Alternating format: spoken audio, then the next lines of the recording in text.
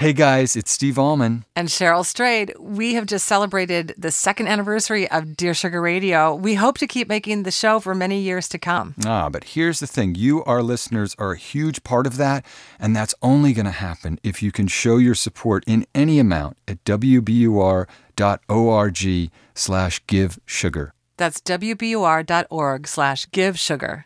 And thank you. So much. Dear Sugar is supported by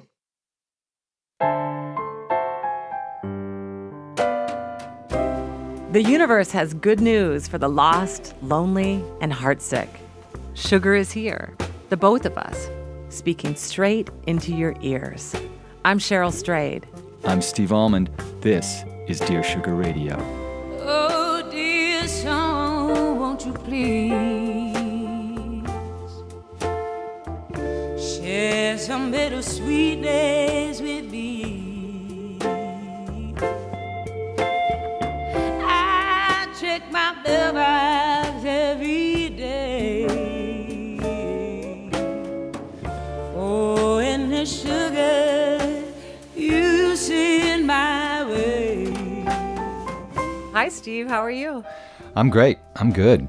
You know what? I just want to say what is so fantastic about doing the show with you, one of like a long list of things, is that we wanted to be in the same room when we recorded this program. And I think that partly our impulse, our feeling was that when you're not in the same room with somebody, it's different. And it just something that you can't replace the intimacy of that experience. We realized quite early on. Right, exactly. I remember that from the very first episode, and I get a lot of questions. So how do you guys make this show? I live in Portland, Oregon. You live in Boston, Massachusetts, and we make an effort to be together. And I do think that looking into each other's eyes affects the nature and the quality of the things we have to say on this show, just like it does in real life. Of course, people can have long-distance relationships and technology aids in that. But today we're going to explore the dark side of those kinds of communications, especially when it comes to love. Love in the digital age is our theme. So we threw out to our listeners and said, look, what are your stories? What feedback do you have about love in the digital age? And we got one, Cheryl, that is, it's just a brief one, but I think I should read it to kind of frame this first letter we're going to hear. Dear Sugars, I am 100% confident that social media and all things digital are making it infinitely easier for affairs to spin up and out of control before you even realize what's happening. What seems like friendly banter on Facebook or Twitter or Instagram is the basis of a connection, one that can suck you in and distract you from real life. You can choose to ignore the parts you don't see, like his wife and kids, or your own. It's dangerous. And I'm so thankful my husband caught on before it was too late and made me shut it down and somehow forgave me for the road I was barreling down at Mach speed. I know others haven't been so lucky. It's so easy. It's just part of our lives now. These easy but false connection points are like a drug if you're lonely or seemingly missing something, and that's not how you fix your life. I think that statement speaks so directly to this first letter we're going to consider today. Yep. Here it is. Dear Sugar, in January, an old college friend reached out to me out of the clear blue. I have not spoken to him or seen him for over 20 years. Back in college, we were nothing more than acquaintances with mutual friends. So when he reached out to me via Facebook message, I was kind of shocked. Since January, we have spoken almost every day while at work. We're both married, him for 5 years, me for 17. He has no children. I have 2. The bulk of our conversations have been very sexual in content, sometimes downright hot and heavy. We have exchanged a few explicit photos as well. During our conversations, I suddenly become alive again. I felt energized that someone who I have not seen or spoken to in over 20 years is telling me that he wants me. He said his biggest regret from college was not pursuing a relationship with me. What 42-year-old woman wouldn't like that little spring in her step from something like this? There was even one message where he told me he loved me, and he had real feelings for me. I said the same to him. One of our last messages this week was unbelievable. We went back and forth, just chatting about things, nothing in particular. He told me I was so cute and funny, and how he cared for me. I felt like I was on cloud 9. I was surprised by this exchange, as it was in the evening, and I know he's home with his wife then. The following day, we had a short exchange, and I reached out that night to ask a question. I hesitated in sending this message, but figured since he had reached out to me the previous evening, it was okay. It turns out it was a bad thing, because at that moment, he and his wife were looking at something on Facebook. He told her I was an old college friend, which isn't a lie, but she doesn't know the extent of our relationship. One thing I need to mention is that this time last year, my husband and I were on the verge of divorce. I found out he'd cheated on me. We went through therapy, and we're in a much better place now. I love my husband with all my heart, and he is the father of our kids. But am I in love with him is the bigger question. I'm not confident I can have the same hot and heavy conversations and fantasies with my husband as I do with my college friend. My college friend today told me he cannot have issues with his wife, and he needs to tone things down with me. I feel distraught. I have strong feelings for him. I feel like a teenager who just broke up with her boyfriend, even though I know I shouldn't. My parting words to my friend were, "I guess I'll talk to you whenever." His response was, "We'll talk." I don't know what to do. I'm living in a fantasy world that isn't reality, but it has turned my world upside down. I've had visions of us leaving our spouses and being together. I'm now left dealing with the self-inflicted ramifications of this long-distance Facebook message love affair. How dumb, I think to myself. Sugars, what do you think of this mess I've gotten into? Signed, Torn. Well, it is important to realize that the reason that we reach out, and of course the internet's just a tool and it makes it easier, but the reason we would do this, and men and women have done this throughout history, the reason we seek attention from another is because there's some underlying sense of deprivation. And Torn, what you're telling us is, I felt dead in my marriage, or some part of me felt dead, and this flirtation has brought me alive again. And the way in which it's brought you alive is actually, to be honest, and I don't mean this in a derisive way, but when you speak about it, it's not the way that an adult speaks about an adult relationship. You're cute, you're funny. It has the sound of a high school relationship. And she compares herself to a teenager. Right. But she feels like a broken-hearted teenager. And I don't blame you one bit, because you know what? Cheryl and I are both married, and we both have kids and complicated lives, and it wears you out. But this is a fantasy relationship, and it is extraordinarily destructive to your life. And then I'm going to also say to the relationship you have with your husband and, you know, to the family that you've built. And the issue isn't so much that you must stop for some, you know, puritanical reason. It's that you clearly need to address the real issue, which is you need to feel alive in your marriage, if that is possible. Yes.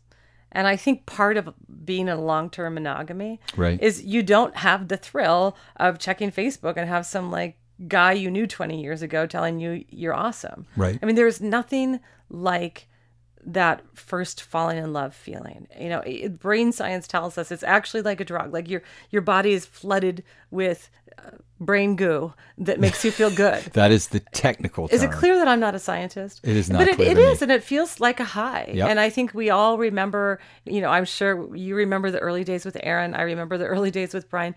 I value our love now more. I think it's deeper and all of that stuff. But yeah, do I sometimes miss the thrill? Right. But I think that that's what's going on here. And that's what really the digital world really makes possible. I mean, our inbox is full of letters like yours, Torn. You know, I mean, we could read 30 of them right now, Yep. and they almost all have the same trajectory. Right. It's somebody from the past. In your case, you hardly knew him. Sometimes it's an old boyfriend or girlfriend. One thing leads to another. You have good intentions. Pretty soon, you believe yourself to be in love with somebody who isn't real to you, who you really don't know, who isn't somebody you have to contend with in any kind of real world way. Right. And it is a fantasy. It's a fantasy that is destructive, but it can be instructive. It That's can right. be the mark to you that it's not that your marriage has to end. Maybe it does have to end. I mean, maybe it is true that the reason for this emotional affair, which is what it is that your needs can't be met any longer by this relationship. Yeah. But, you know, the best thing is to find out, to bring it into the light, forget about this online relationship and deal with your life. Yeah. And it's obviously notable that in some part of you, turnabout is fair play. Your husband cheated on you. And yes, you went through therapy, but clearly there's some part of you that's saying, hey, you did it, and now I'm doing it. And that is why I'm convinced to some extent that you guys have more work to do.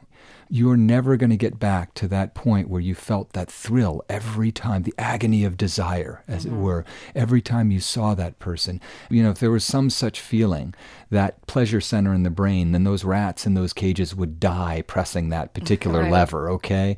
But I think good, healthy relationships find a way to regenerate themselves. And that only happens when you actually can express your needs and desires and your disappointments.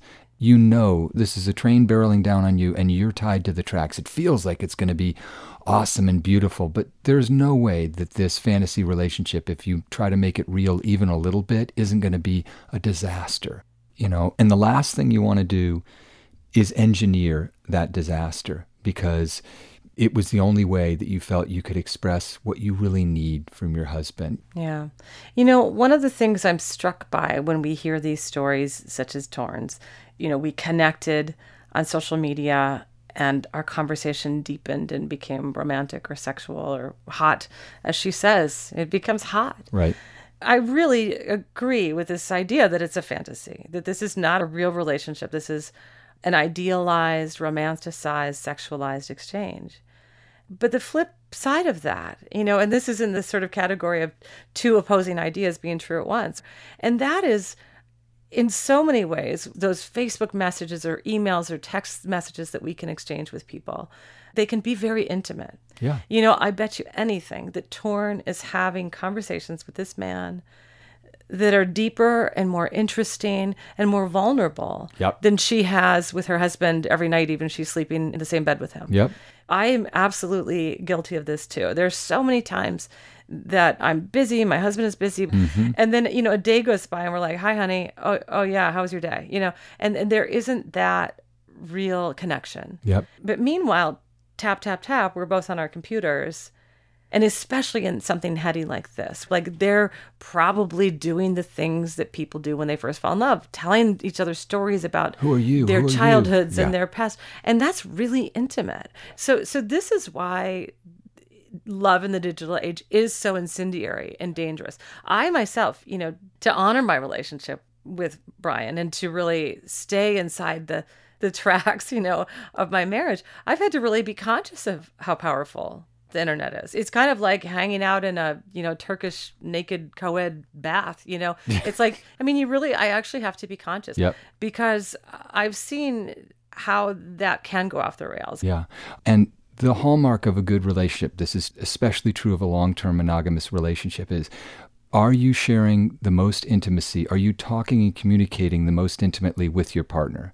Where relationships go wrong, where there's a real risk of infidelity and adultery, is when couples do not primarily talk to one another about what's going on inside of them and in their lives. That's the chief indicator. When things are going well with Aaron and I, when we feel connected, when we feel passionate about one another and that we're in it together as a team, I don't feel the impulse to start up something online or give in to the kind of quick, easy hit of narcissistic love. And I think I want to say to Torn, that really is your job now. And knowing that there's some betrayal on both of your sides, it probably also means you need to let your husband know, I have been engaged, and it does mean I have been engaged in this emotional affair. It hasn't gone anywhere physical, and this is what it means to me, and here's how it makes me feel. So Torn, sometimes when we discuss these letters, we're like, well, you could do this, or you could do that, or you could do the other thing, and we're not sure which one is right. And I do think that there are some things that are just abundantly clear. And one of them is, there's no way around the fact that you are living a lie online. You're damaging not just your marriage, but your life, and also his and his marriage. We found over and over again that deceit and fantasy and betraying the people who are closest to us, this never leads us to the place we want to be in our lives. Right. There's no shortcut. That it's kind of sad to realize, but the internet's like a big emotional shortcut. And we find out over and over again, there's no shortcut. The shortcut is actually almost always over a cliff. Yeah. But here's the thing, Torn. It's also told you something deep and profound and necessary, which is you have real needs that aren't being met, and you deserve to be brought alive. And your tough work is to do that, not the shortcut, but to see anyway if it's possible within the context of your marriage. And then if it's not, honestly pursue that somewhere else in another relationship, but one where you're actually, in the same room with the other person and able to actually touch them and communicate with them in ways that are adult and real and that will really bring you alive. I think actually it's incredibly hot and wonderful that two people can keep that alive in the face of real life, not fantasy life, but real life in the room. Yeah. We wish you luck. Absolutely.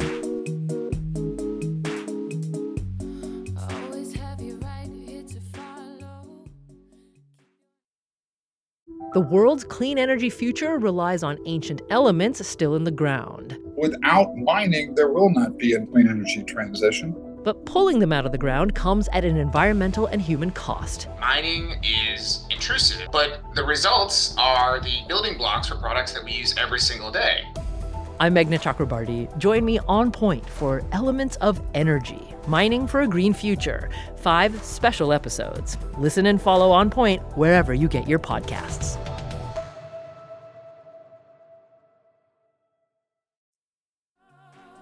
So, we had this amazing response to our social media Who call would have out. thunk it? A number of people have lots to say about love in the digital age. No surprise at all. And I will say one of the most interesting was from a writer named Rosemary Counter. Yes. And she wrote us a letter and linked actually to an essay she wrote that was published in the New York Times Modern Love column earlier this year. And it told a story so fascinating and creepy that we thought we'd have her on the show as a guest. Yes. So we're going to call her up right now. Let's do it. Hello. Rosemary. Hi. Hi, this is Cheryl Strayed, and I'm here with Steve Almond. Hi. Oh, hi. Thank you so much for calling me. I'm so excited. Well, thank you for agreeing to be on the show. We read your essay, and we were both just so blown away by your experience. Would you tell us your story? Of course. So this was a while ago. This was 10 years ago now. And so it was kind of before everybody was on Facebook and Twitter and Instagram and all that stuff. But we were on Craigslist. Yeah. And we used to hang, me and my friends. We would read the Craigslist missed connections ads all the time. Yeah. And then one night, my friend Kate clicked on one of them, and she kind of squealed a little bit, and she said, "Oh my gosh, this is you." And the ad said something about, I saw you last week at this club in Toronto called the Drake Hotel. You were there dancing with your friends. You had red hair, which I did at the time. Described my outfit. I was just wearing a shiny black tank top and a pair of jeans. So Kate basically said, this is you, email him, email him. So then we talked over email for a while, and then he asked me out on a date, and he said, I'd love to drive downtown and pick you up, which was a big deal for me at 22 because I didn't know anybody with a car in the city, right? And he said it was no big deal because he was taking his brother to the airport, and he was going to be downtown anyway, and so it was great, and we went out for dinner, and we had this romantic candlelit dinner where he said all the right things, and he said that he was just looking for the right girl and he was ready to settle down, and I of course just ate all this right up. But then the next day, actually, he called me first thing in the morning, and he said that he was taking the day off work because he could, and he wanted to spend the day with me. And so we kind of started full speed ahead, and we were just going on endless dates, like 3 dates a day. And I was a waitress, and I would say, I have to go to work. And he'd say, can I drive you? Can I pick you up later? Do you want to go for a drink? He was just very attentive, and I loved it. But it wasn't meant to be, alas. So how did you learn that it wasn't meant to be? Tell us the end of this story. My friend Kate, the same one who found the ad, this was 10 days later, she kind of confronted me, and I didn't believe her at first. I thought that she was jealous and petty, and she didn't have anybody, and I had this great new boyfriend who had a car, And she said, there's something not right about him. It's too much. And she said that it was weird that I hadn't been to his apartment, which I hadn't been to. She thought that I didn't know enough about him. And I didn't know very much about him, actually, because I was busy talking about myself and being self-centered. And so she was the one who said, you should call him and you should ask him, if there's anything that he wants to say. And so I did that. I called him from a parking lot and I said, you know what, my friend, she has a bad feeling about you, and is there anything that you want to tell me?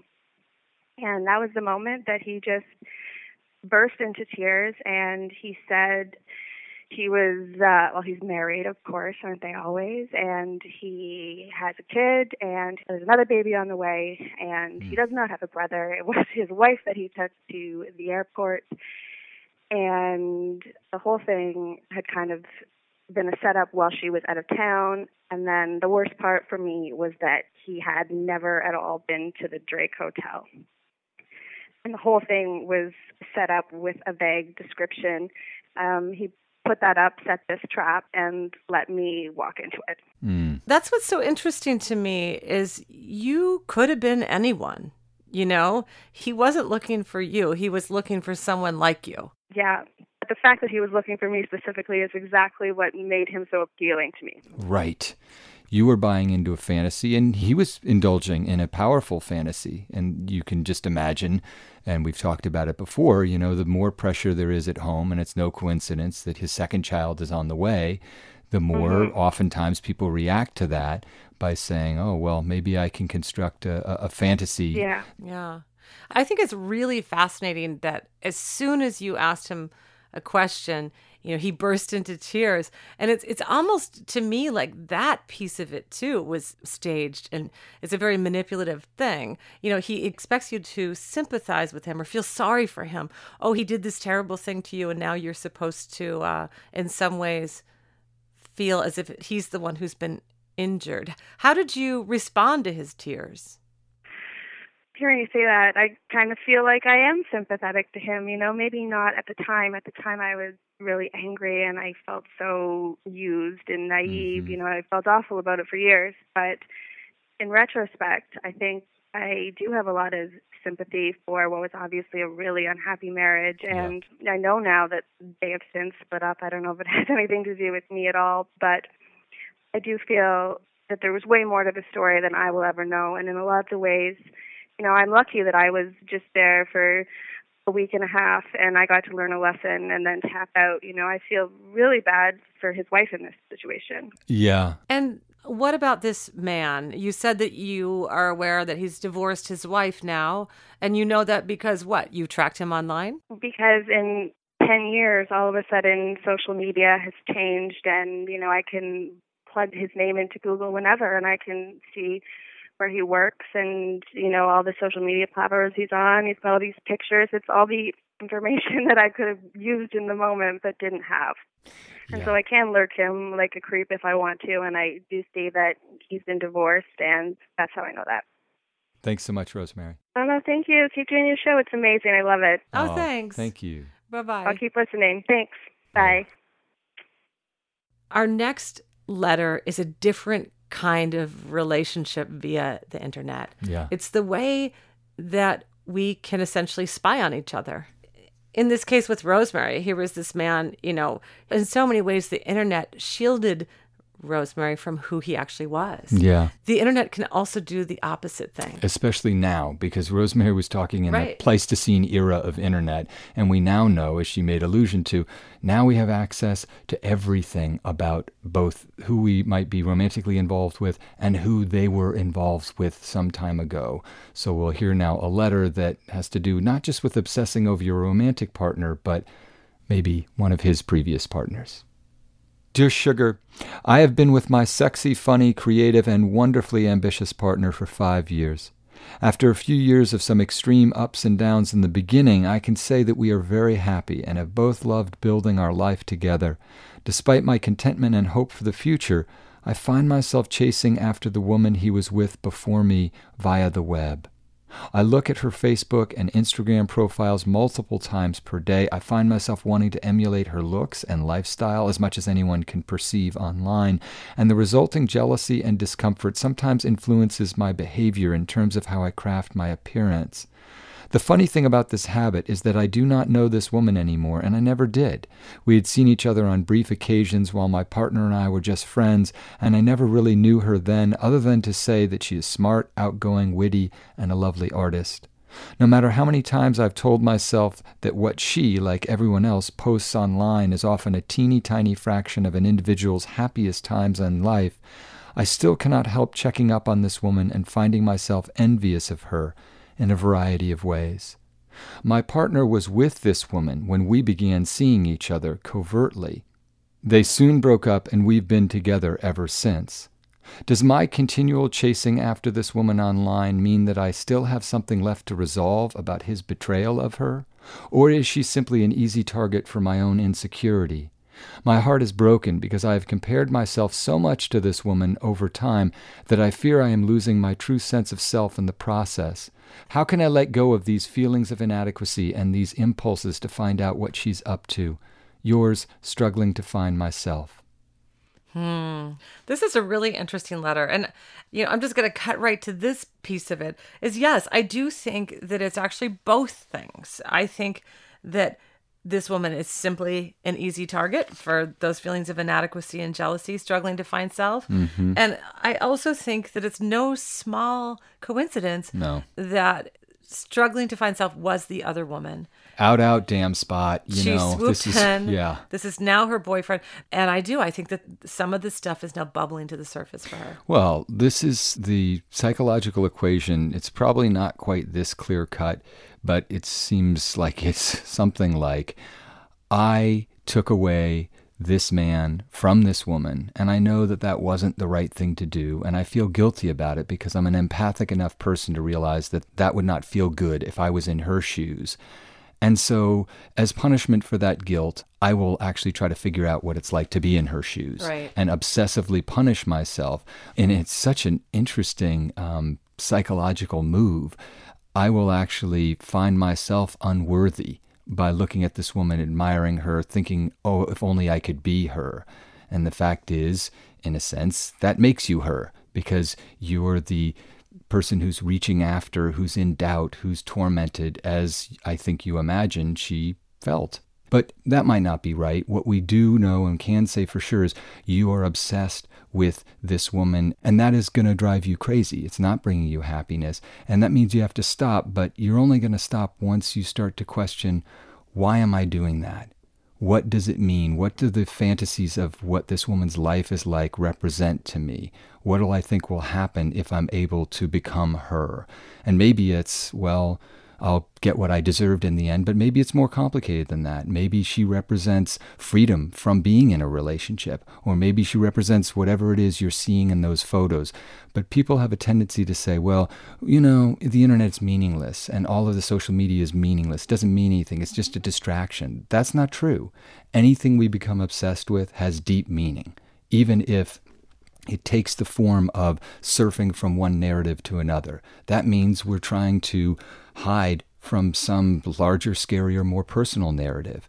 But even looking at the very things we fix upon when it is something that's persistent, that obsession has a lot to teach you. But you've got to take it seriously and say, why am I fixed on this? What fantasies are elicited by looking at her move through her life and imagining being her? Well, and I think it's also really connected to what girls and women are kind of sadly taught to do in this culture that values beauty so highly, female beauty. And, we're constantly measuring ourselves against others. And when you're looking at a picture, you're looking at an image. And there's no question to me that, a piece of this is about that kind of competition or trying to measure oneself against somebody else. Of course, there is no measurement. You are who you are. This other woman is who she is. And there's no healthy equation that you can make when you compare yourself to the people your lover used to love. And so, I think working on your own sense of self-esteem, as kind as you may have felt towards this other woman, she was the other woman. She was your competitor. You won that particular race, but you lost another kind of more important, essentially human race. And that is coming out of it feeling whole. Sometimes the answer is really just as simple as saying, I'm not going to do this today. Right. I'm not going to do it. Or you start doing it, you say, I'm going to shut it down. What's happening here is you need to say no to yourself. You have access, and you need to remove that access. When we put out this call on social media about, hearing people's stories from social media, we got one really interesting letter. And I think that she has some good advice for struggling with self. She wrote to us that she had 2 experiences with past boyfriends where they were sending inappropriate messages to women online or texting them. Right. And she acknowledges that these things really scarred her, as they reasonably would. Mm-hmm. And she found herself obsessing over her current boyfriend's online behavior, even though he hadn't done anything wrong and she knew it was a bad idea to be surveilling him in that way. Yep. So she took measures into her own hands, and she blocked herself from this obsession by doing what? Unfollowing him on Facebook, unfollowing him on Twitter. And what she says, what I think is really sweet, is she said she felt sad about it at first. It was really hard for her. It was like she was leaving a really fun party. Yep. But then quickly she felt better. And I think you should think about why you're so obsessed with this woman and what your fantasies about her mean. But I also think that if you turn off your capacity to spy on her, basically, you will find that you naturally might be happier and less self-questioning and self-doubting.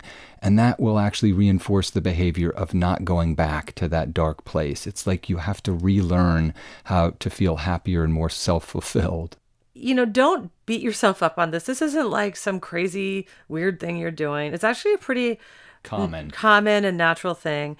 You just have to stop doing it, and you're going to be better for it. Yeah. Good luck. We know you can do it. This has got to be the best thing that I ever felt. Feels like heaven in hell. Is it real? I can't tell. Love is really complicated in the digital age.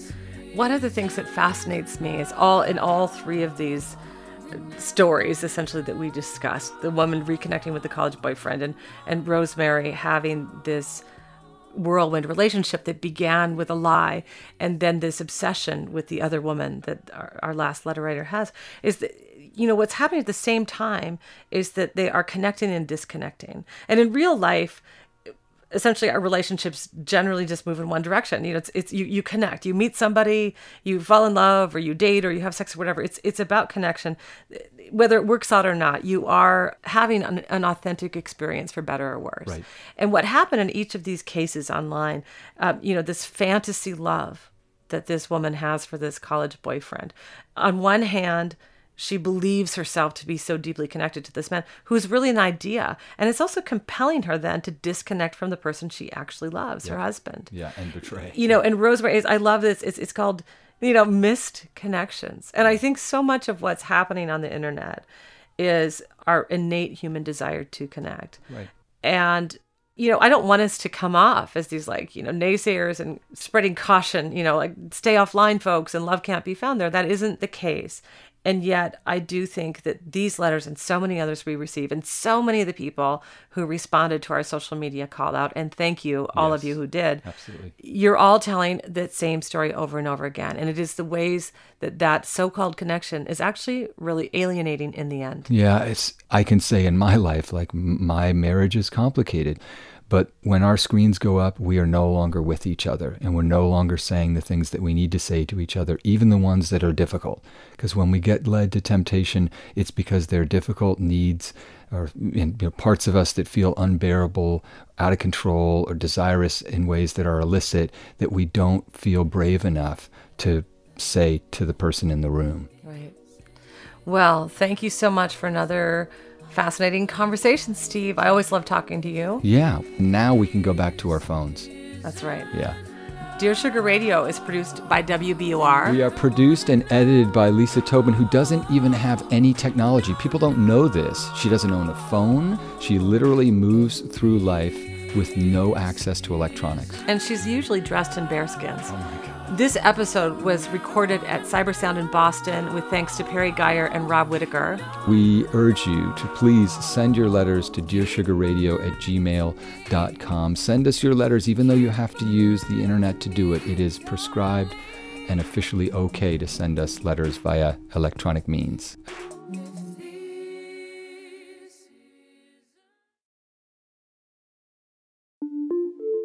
Hi, I'm Erica Lance. Clearly, you like Dear Sugar enough to listen all the way to the end.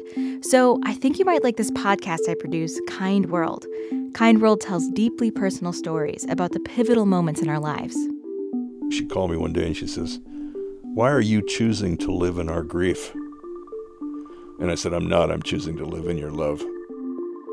All of those women were witness to the darkest and probably most intimate moment of my life, and they gave me a sliver of light. I talked to all kinds of people about times when they felt scared or alone or overwhelmed and how they got through it with the help of others. I even thought I was a little crazy, but then I'm like, wait, I could do anything I want. I could raise $1 million if I want to. I could cure this disease. I think that he bypassed all that bullshit and just said, I see a human being who needs my help and I'm going to help him. Head over to wbur.org/kindworld or subscribe in your favorite podcast app. Thanks.